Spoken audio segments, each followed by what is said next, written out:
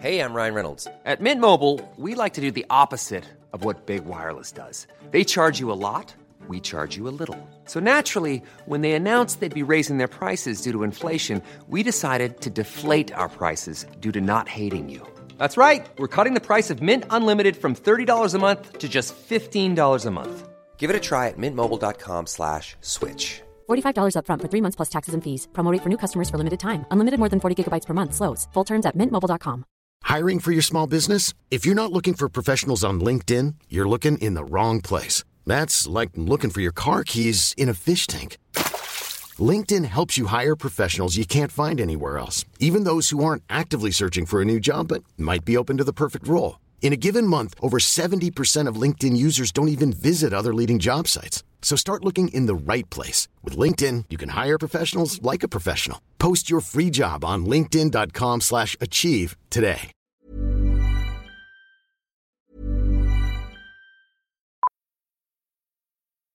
Millions of people have lost weight with personalized plans from Noom. Like Evan, who can't stand salads and still lost 50 pounds.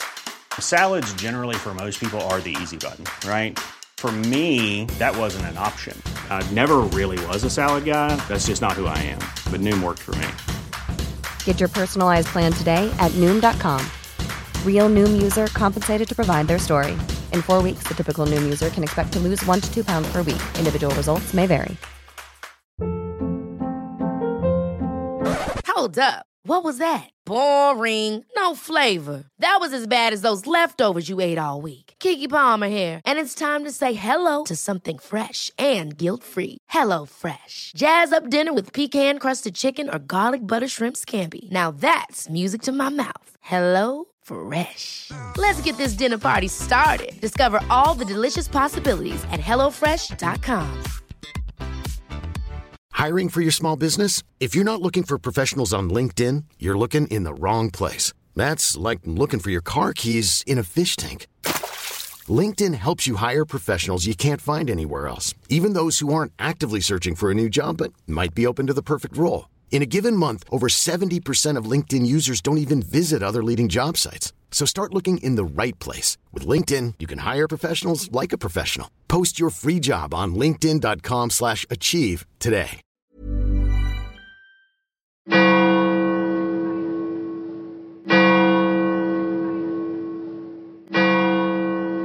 In the name of God, amen, I, Lawrence Gilson of Great Castle Street in the city of Middlesex, do make this my last will and testament, whereas I am possessed of £25,400, standing in my name in the Bank of England.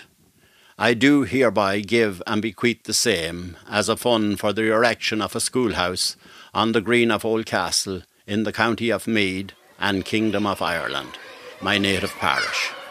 As you come into Oldcastle from Kells, on your right-hand side, you really can't help but notice a rather imposing building.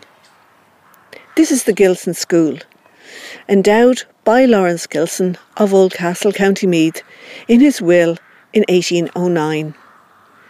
It's a beautiful, elegant building, purpose-built as a free school for boys and girls of all religions.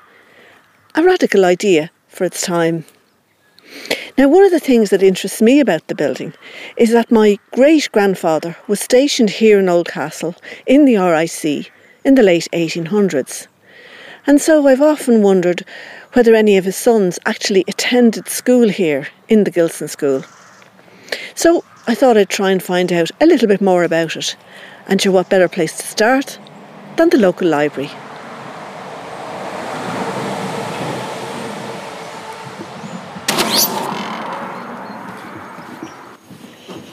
Lorraine, how are you? Hi Sue, how are you? Not too bad. Look, I've just been up at the Gilson School, you know, the school up the road there. Yeah. Do you have any information about what that building was or anything about it? Yeah, no problem. So I'll just have a quick look here on the system. I'm nearly sure we definitely have something here in stock, and I'll have a quick look and let you know. Yeah. So let's see, so yeah, if you want to come up here, I'll just show you now. It should have something here, I think, by Christopher McCormick. Yeah. Quick look here on the shelf. Ah, okay, the Gilson Endowed School, Oldcastle, County Meath. The story of a school search for identity. Well, if I don't get something in there, yes, exactly. I won't get it anywhere. Yeah, Brilliant. Do you think that'll work? That'll brilliant. I'll take it down here to your desk down there, and I'll have a look. And if needs be, I'll take it out with me. No Is that okay? Thanks, Lorraine. No problem at all. Thank you. All right. Thank you.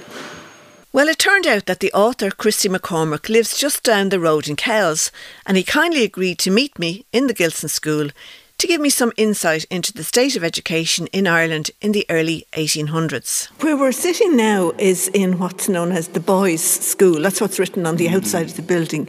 It's a huge, big cavern of a place, isn't it? It is, and it's a hugely interesting building because, to my knowledge, it's one of the few, if not the only, Lancastrian schools which are still in existence. What impresses people when they come into Oldcastle is the facade of the building from the outside. And that building was designed by Robert Cockrell. And he was quite a celebrated architect in his own right. As we look from the road, the central portion, of course, is the schoolmaster's house. To your left is the boys' wing, and to the right, the girls' wing. But we have to bear in mind, of course, the population of the time. The population of the time was something, certainly over 7 million people. So that there were a lot of boys to be educated. There was no national system. There was, of course, the hedge school system, very satisfactory in many, many ways. And it would have accommodated more than 500,000 students. So there were quite a good number of hedge schools in Oldcastle when this one was built. And having already recommended to the clergymen of Oldcastle that an equal number of their respective flocks should be admitted to the intended school. But it is my will that all children of the said parish, being natives thereof, shall be admitted thereto, of what sort soever they may be. So when this school opened in the 1820s, I think, what was the need then? If there were hedge schools, I should say, what was the need for something like this? Yes, when other areas managed without them. The hedge schools were always frowned upon by the government. They were referred to as unofficial schools. And they saw them, the government saw them, as centres of sedition and as what they called profligate literature. And the reason they were frowned upon was that the government wanted control of the education of the children. And that was the rationale, of course, for the national school system itself in 1831, the Stanley system. And it was a very tightly controlled system. I don't think there's anything since replicated it for the tightness of control.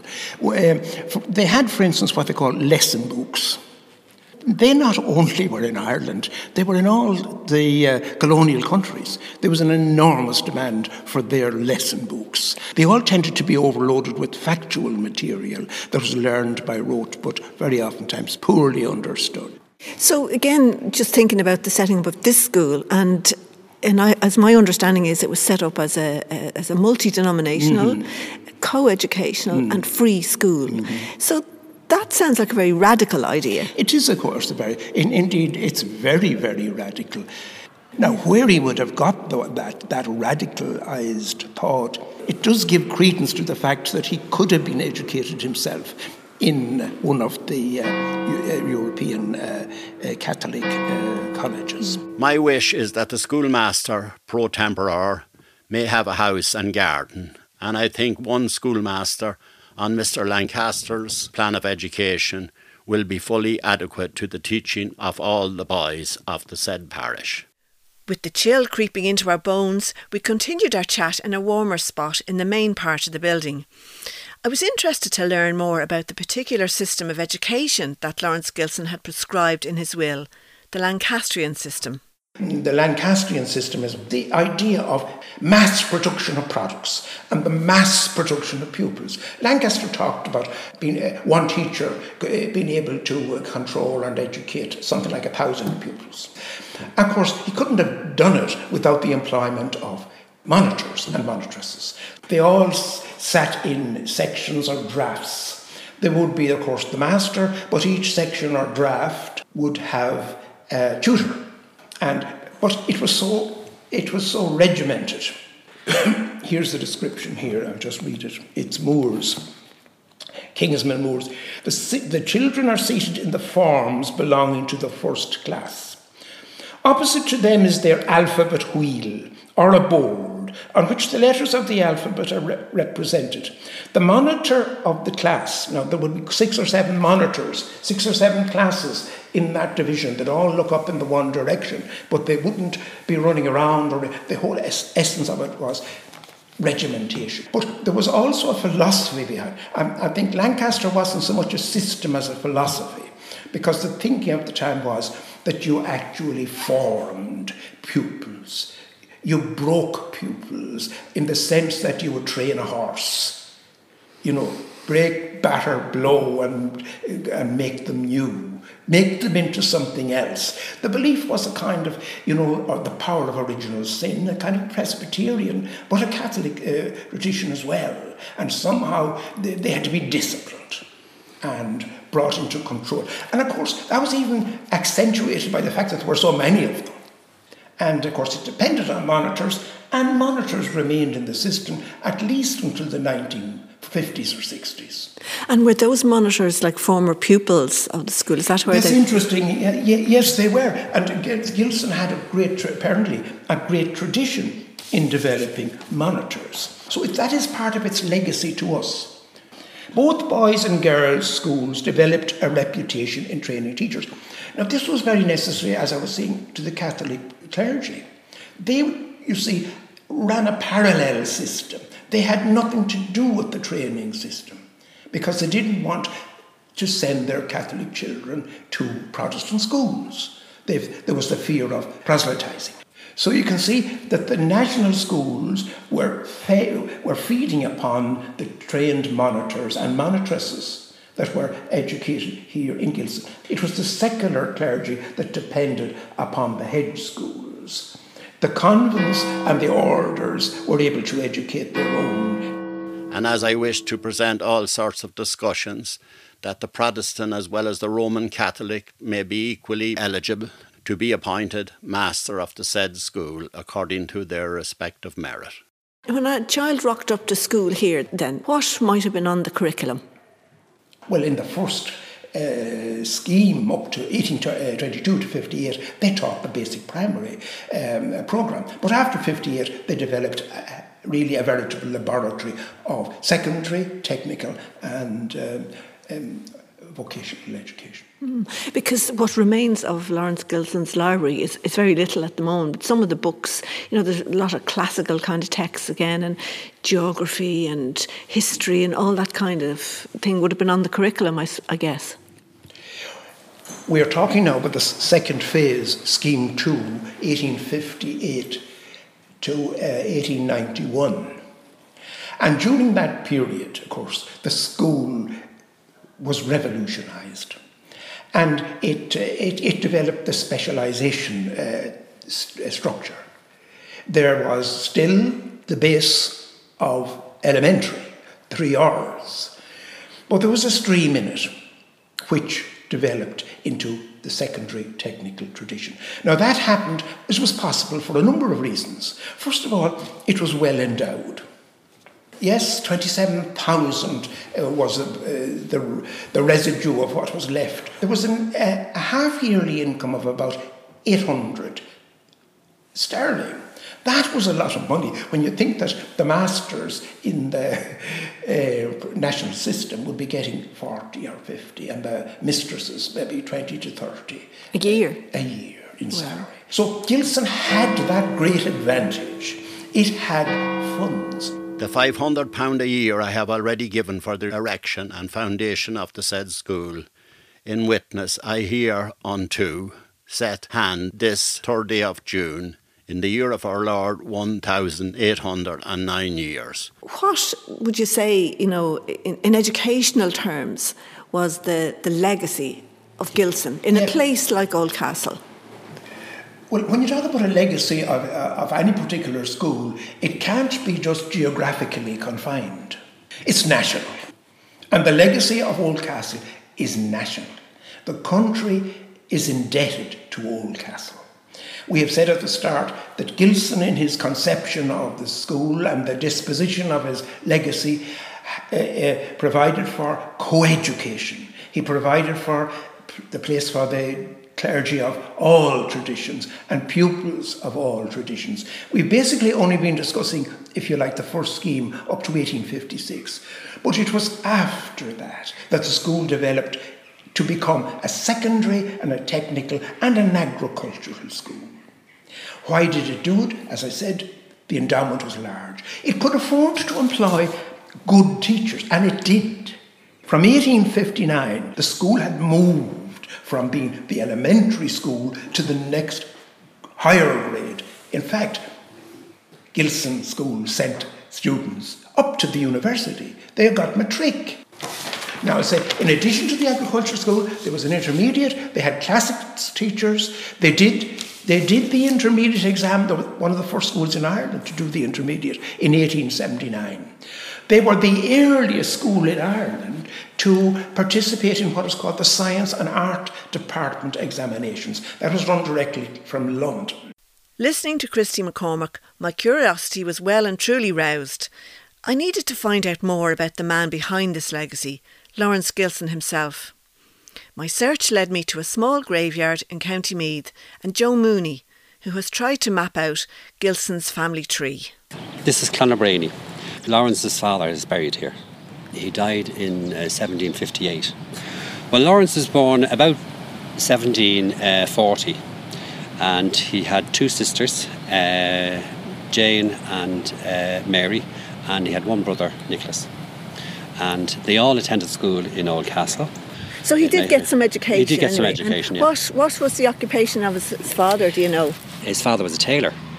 So he had some bit of an education, yeah. And his dad was a tailor. Yeah. So he obviously didn't take to the tailoring. No, he wanted to continue with education and he was interested in trying to get the local children educated. And there's a story that says that he went to London at the age of 17 or 18, and then in another story he was supposed to have gone when he was about 20. So it's all very vague, isn't it? Yeah. He's a bit of a mystery man all around. Yeah. But he went to London and he lived in London. He did work for a bank called Main and Graham, but that went into bankruptcy in 1792. There's a story that appeared in Rick na Me about him coming home dressed as a pauper, and he went to visit his brother, and his brother didn't want to know him, and he went to visit relatives and neighbours and all that, and none of them wanted to have anything to do with him. So he went back to where he was staying in Oldcastle and dressed as a gentleman, and then came back to his brother and his neighbours and the family, and they all greeted him with open arms and invited him for tea and the whole lot. And he wouldn't have any of it, and he's supposed to have gone back to London and married a rich lady, and she left all her money and property to him, and this is where he's supposed to have got his money. And do you believe that story? No, for the simple reason his brother died at the age of 16 or 17, so he couldn't have come home to meet his brother. I found no record of a marriage of Lawrence Gilson, and in all the affidavits which I found in Kew in London, it stated that he never married and he died without issue. But it's a good story. Okay. Yeah, it's a good story. Yeah. So you have done a fair bit of work. So we'll move on then. We think he went to England and at some point he came back. Yes. And at some other point he died, made a will and left a load of money to build this school. Build the school, okay. Yeah. So you've done a fair bit of work. I believe that the will was contested. The will was contested. His two sisters had married. Mary had married Thomas Gill, but she died before Lawrence. And Jane married a James Rafferty. And Jane actually died just before Lawrence died as well. But she had named her husband as her executor, and he contested the will, along with his niece, Mary Gill. And they were the only two that received anything from the will. And, I mean, was it worth arguing about? Was there a fair bit of money involved? There was, 25,000 and 500 pounds. That's a lot of money. And that was a lot of money back then. Yeah. I mean, he died in 1810. That was a lot of money then. Yeah. You'd have to wonder, like, where somebody who, you know, as far as we can tell, received a minimal education, went off to England. Where did he amass that money from? It's very strange. Yeah. And has anyone got any theories or any clues or any, apart from marrying the rich woman? No, there doesn't seem to be any information about it at all. You know, where he got his money from. Now, apart from working in the bank, whether that had something to do with it or not, I don't know. It's another level of kind of mystery about him, you know, for somebody who, as I say, had such a significant impact, if you like, on Oldcastle and beyond, because so many people have gone to that school that so little is known about him. But it's lovely to come here to this beautiful graveyard and then see at least there's some little connection here. To this day, the Gilson Trust manages Lawrence Gilson's endowment. Richard Kilroy is one of the current members, and I asked him what it meant to be a trustee. Well, it means that we, the Board of Governors, are responsible for Lawrence Gilson's endowment, which he left and is managed by the Charity Commissioners. So the endowment and the property of the trust are the business of the trustees, the Board of Governors. The two leading people are the Roman Catholic parish priest of Oldcastle and the Church of Ireland rector of Oldcastle, which now is Castle Pollard, Oldcastle and Mount Nugent. As well as that, each of the bishops nominated 2 members of the board, and I am one of the 2 Church of Ireland nominees on the board. Originally, the Board of Governors managed the school. They employed the staff and they controlled the finances. But obviously, since the new national school has been built, the Board of Management take over that responsibility. So the trust members really are responsible for the endowments and the property. The trust was set up by Act of Parliament under the Educational Endowments Ireland Act of 1885. It was scheme number 56 in the county of Meath, and that controlled how Lawrence Gilson's will should be administered. Under the original scheme, the governors nominated by the Protestant Bishop of Meath were James Lennox Napper Esquire of Loughcrew, Oldcastle, and Matthew Weld O'Connor Esquire of Baltrasna, Oldcastle. And the governors nominated by the Roman Catholic Bishop of Meath were Lieutenant Colonel R. Donaldson of Clonmelon and the Right Honourable the Earl of Fingal, Killeen Castle, Dunsany. And of course they were, as they died or were replaced, each of the bishops replaced those original trustees as and when it became necessary. The governors were constituted into a body corporate by the name of the Governors of the Gilson Schools, Oldcastle, with perpetual succession and a common seal, and power to acquire and hold property, real and personal, for the purposes of the scheme. It was a large endowment, and it is quite right and proper that it should be properly managed for the purposes of the school in Oldcastle. So the school is well endowed, and I'd say it's quite an exceptional scheme because it's far-sighted. Lawrence Gilson was far-sighted, ecumenical, and all children in the area have a right to be educated. Like, just off the top of your head even, have you any idea why somebody like Lawrence Gilson made such an endowment for such a purpose? The reasons for that, I think, are passed on down by word of mouth, that he had this experience coming back to his hometown where he felt that the future for the people of Oldcastle was education. And he'd been to London, he'd met lots of people in England, and he obviously felt that not having children of his own, he had acquired considerable wealth. He felt obliged to leave it for education in Oldcastle, and we are, to this day, privileged to have had that. I just feel it's an honour that I was asked to be a trustee, and I hope that long after my day, the school will flourish as it is now.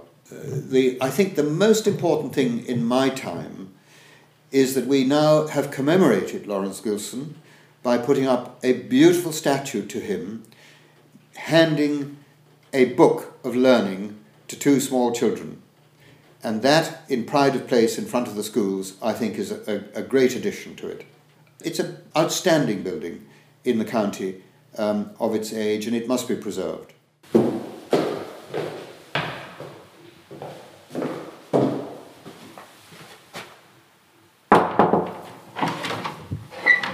Hello, Malachy. How are you? How are you? Well, I was back again in the Gilson School, this time to meet Malachy Hand, chairperson of a local history society, who had promised to let me have a look through some of the old school roll books to see what light they could shed on life at school in the early days, and also whether there might be any sign of my own ancestors there. So, listen, thanks very much for meeting me. This is the archive room? Yeah, it's the archive room of the old Gilson School, and we're looking in front of us with roll books. That's the main archive that's here. There's some small library in the corner here of some of the old books that were here from the old school. But I was just looking through some of the old books, and there's a mountain of information. They look pretty ancient. Well, I think as far as we can see, they go back to 1883. We just have to be looking at 1898. Oh, I see. So they've got most the pupils. here are Roman Catholic. There are some English church. So what does this? It gives you what, the pupil's age? It must be the starting age here, and this. Some started at 6 1/4. They're very precise. 6 3/4. They're 7 1/4. Generally 4 1/2 is the 4 1/4 is the earliest we see. There's 1/4, and rate of payment are free. They appear to be all free. And their name: Griffin, Hackett's, Murray's, Kelly's. To be all names we might have heard of it. Forsyth would be a bit unusual. Oh, and this one then has people's occupation of the parents. So I see. We have a couple of labourers, farmers, doctor, harness maker, Burns, farmer, painter, police constable. Oh, wow. It's not Mary a Reeves, Barry. by the way. No, Mary it's Barry. Oh, Mary Barry. Because one of the things I thought I might find would be my own great-grandfather was here sometime in the mid-1800s, 1885, 6, 7, that kind of date. But I'm not sure whether his kids would have been enrolled in school, but there's... You might find if you keep looking long enough. Yeah. They came from far and wide because, like Newcastle, Millbrook, Glenboy, tells you where people lived as well. Yeah, that's right. Yeah. They wouldn't have been coming on the school bus in those days. There'd be no school bus. I suppose if they were lucky, they might be left in a horse. Like it's a fair walk. Say there's somebody living in Crossdrum. That's a good old walk for a child of... And the occupation there was a coachman. Yeah. Or maybe Daddy gave him a lift in the back of the coach. Yeah. I'd see you've got a few other ones open over here. What was interesting about these ones? This one, I think we're looking at the reason why they left school. It says cause of withdrawal and destination of pupil. Gone to Dublin. Now, obviously, the parents must have went because this child is only 9. Left off school. Well, I suppose they just had enough employed at home. That child was 14. I'm sure that is quite common. And there's one here as well. We were looking at went to service. What would that be in a big house or something? And we're looking at an age of 10, I think. God, it's different. It's a different world. We couldn't make out the occupation of the parents. What are we looking at here?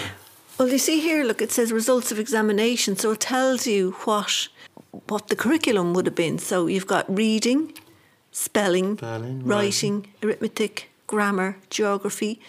Needlework is crossed out here, and you've got agriculture, drawing, music, bookkeeping, German? Greek, German and Greek.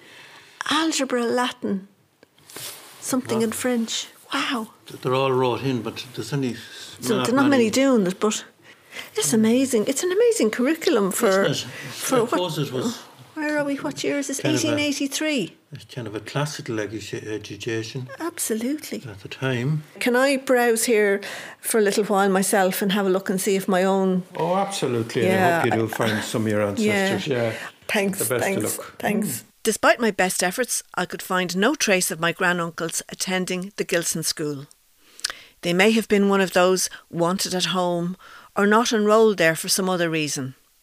However, there are still many people around Oldcastle who were former pupils of the Gilson Endowed School.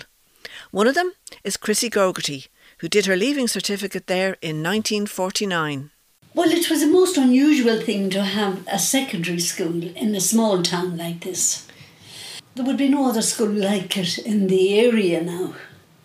It had a fantastic name.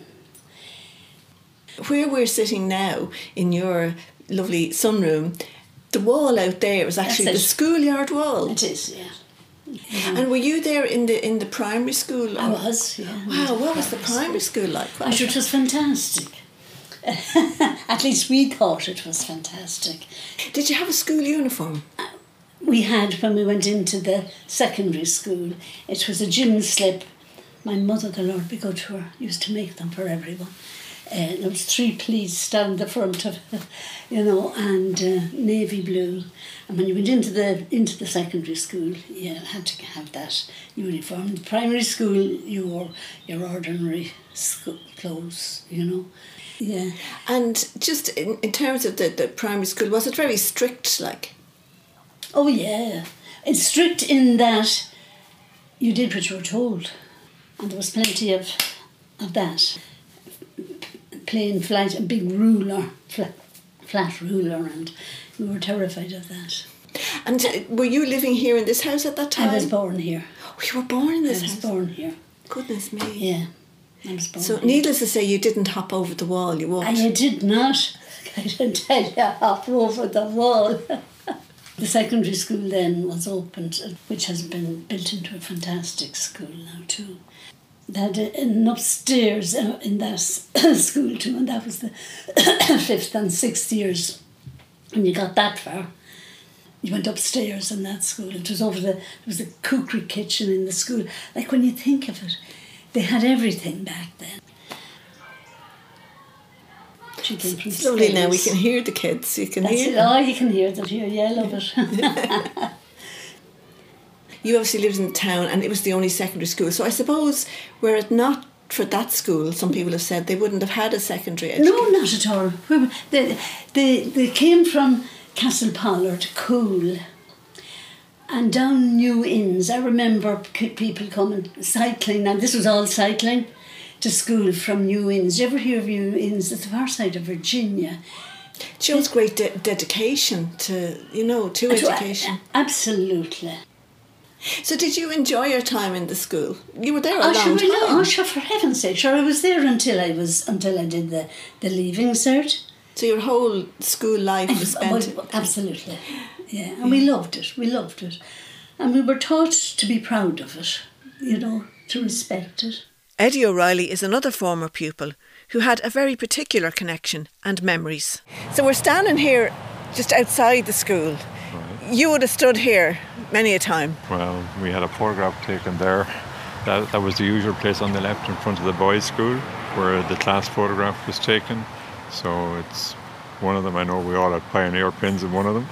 So when were you in school here? 48, 49. I started in the infant school, which was at the back. So that building has obviously disappeared. What's left really is the 3 classrooms that were at the front. They've been encompassed into one room. So now on the left, the football club, the Oldcastle GFC, are using the left-hand side as a gym, which is really good. Yeah. Whereas on the right-hand side, it's basically being used, the girls is being used as a store. And then you've got this middle bit. The middle part was set up really into 3 apartments, so the middle part became the residence of the principal of the secondary school.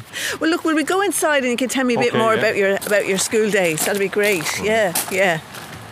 It is a beautiful entrance to a building, isn't it? Yeah. And you told me also that you lived here. I did indeed. We got married in 1971 and we lived actually here for 4 years. Good heavens. So we lived in basically what was the apartment belonging to the principal of the secondary school. The only thing is we didn't use the main entrance because we would have to share the boardroom, which is straight So is this the boardroom? Okay, will we go in there and sit down? We get a bit of shelter. So this is the boardroom, as in the board of the school? The board of the Gilson School, the trust, yeah. Oh, I see. So this is where they would have met? Yeah. So there are steps underneath the boardroom here. Underneath. Oh, I see those steps, yeah. I used. Oh, that's where you used to come in when you lived here? For 4 years, yeah. Was it strange living in a building where you used to go to school? I really enjoyed it. It was very nice. 2 by 5 equals 10. 3 by 5 equals 15. 4 by 5 equals 20.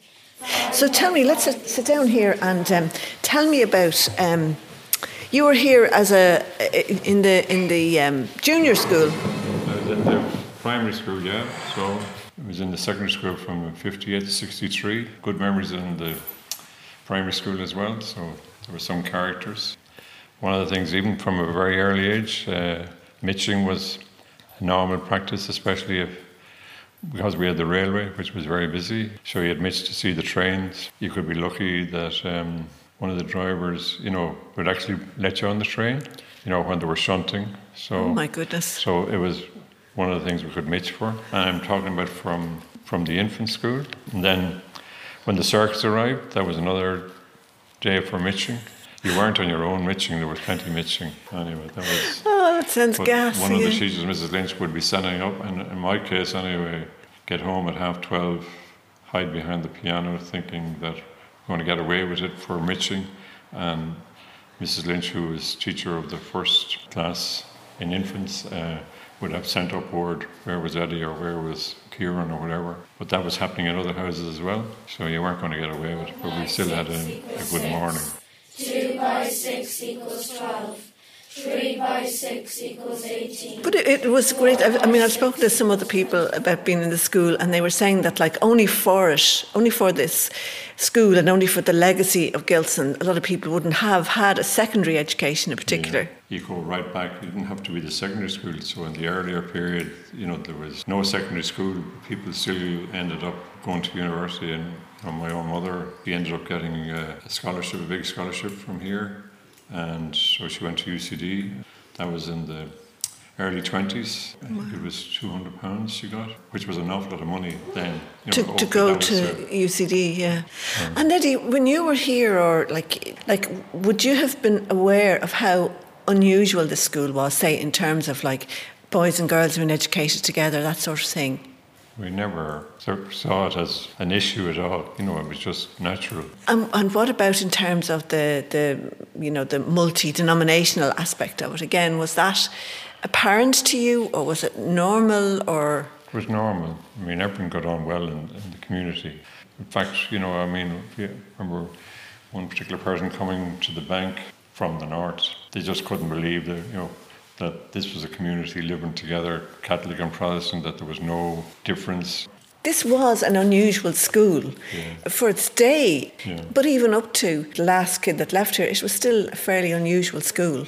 Yeah, we never saw it. We were privileged to be here, basically, that was it. Teresa Abbott also attended the Gilson School and is also very conscious of the benefits and legacy throughout the years. Well, I certainly wouldn't have had an education because there wasn't the money. The possibilities mostly were boarding schools, and there was no way my parents had that kind of money. I had retained a passion for this school because it gave us great opportunities. It was very good, really, and the fact of a co-educational school, which I haven't met anyone else, even in my adult life.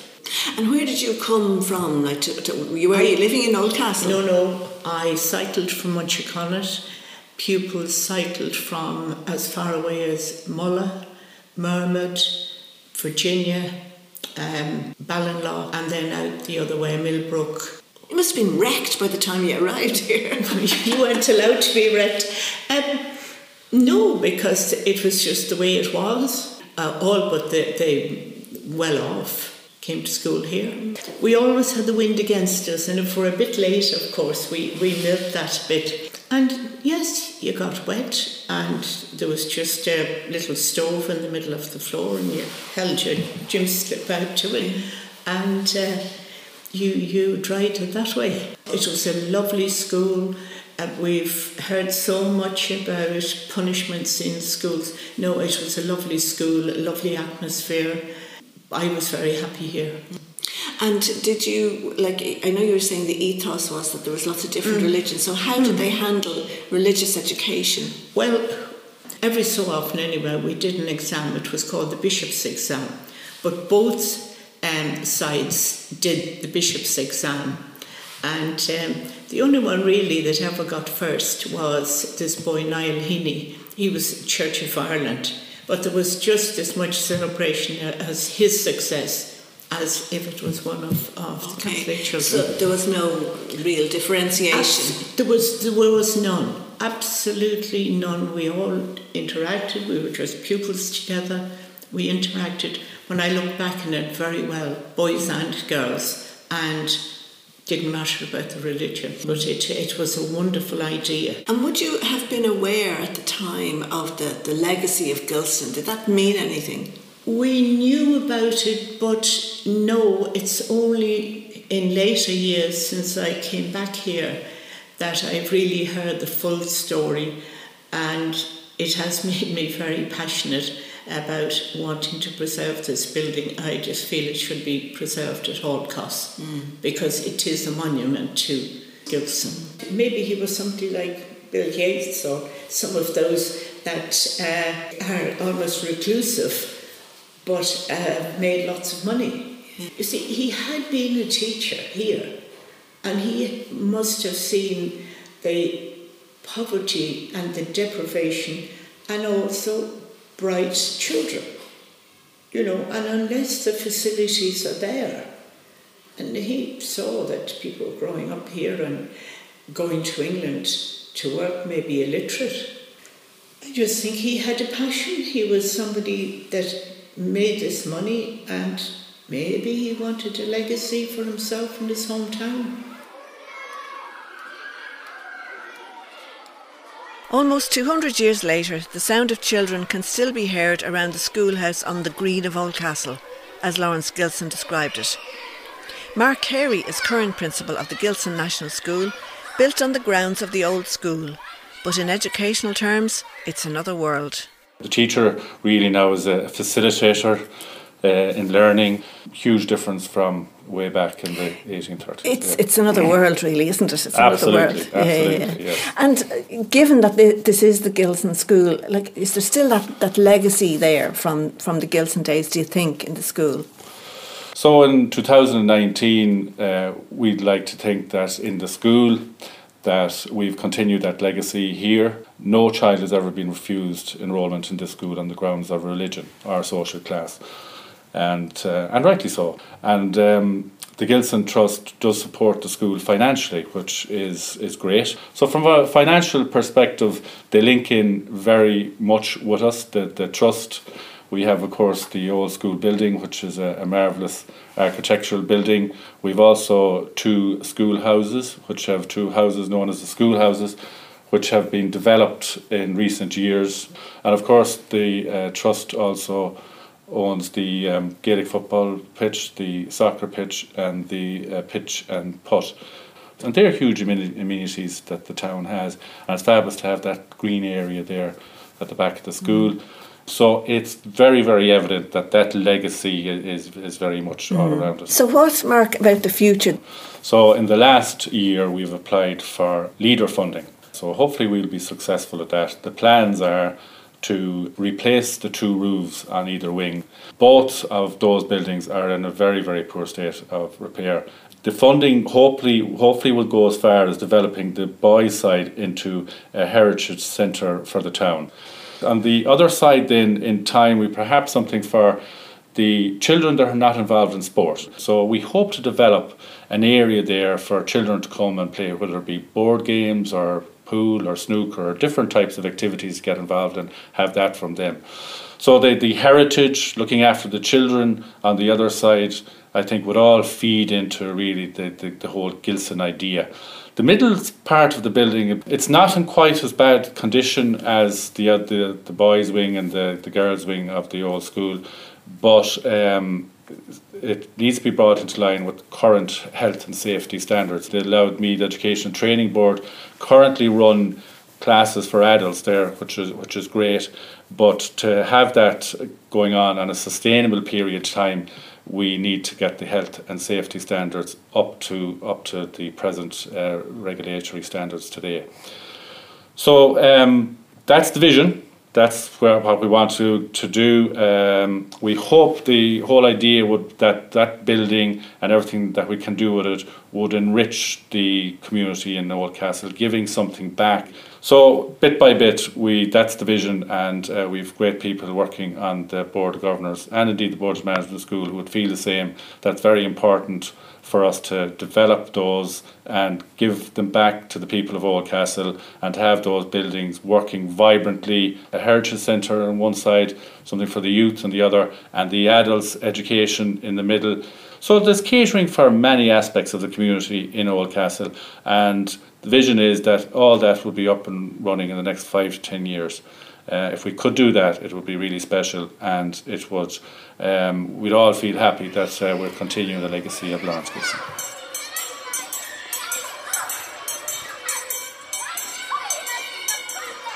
Well, at the end of it all, I didn't find any personal connection to the Gilson School, and indeed the man himself and the source of his wealth still have that air of mystery about them.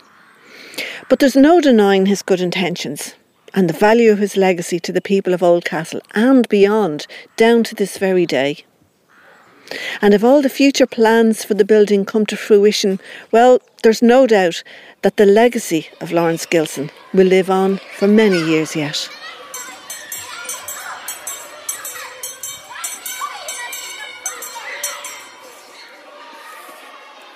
This programme was researched, presented and produced by Sue Russell, with thanks to all the contributors and special thanks to the staff and pupils of the Gilson National School, Oldcastle. It was funded by the Broadcasting Authority of Ireland with the television licence fee.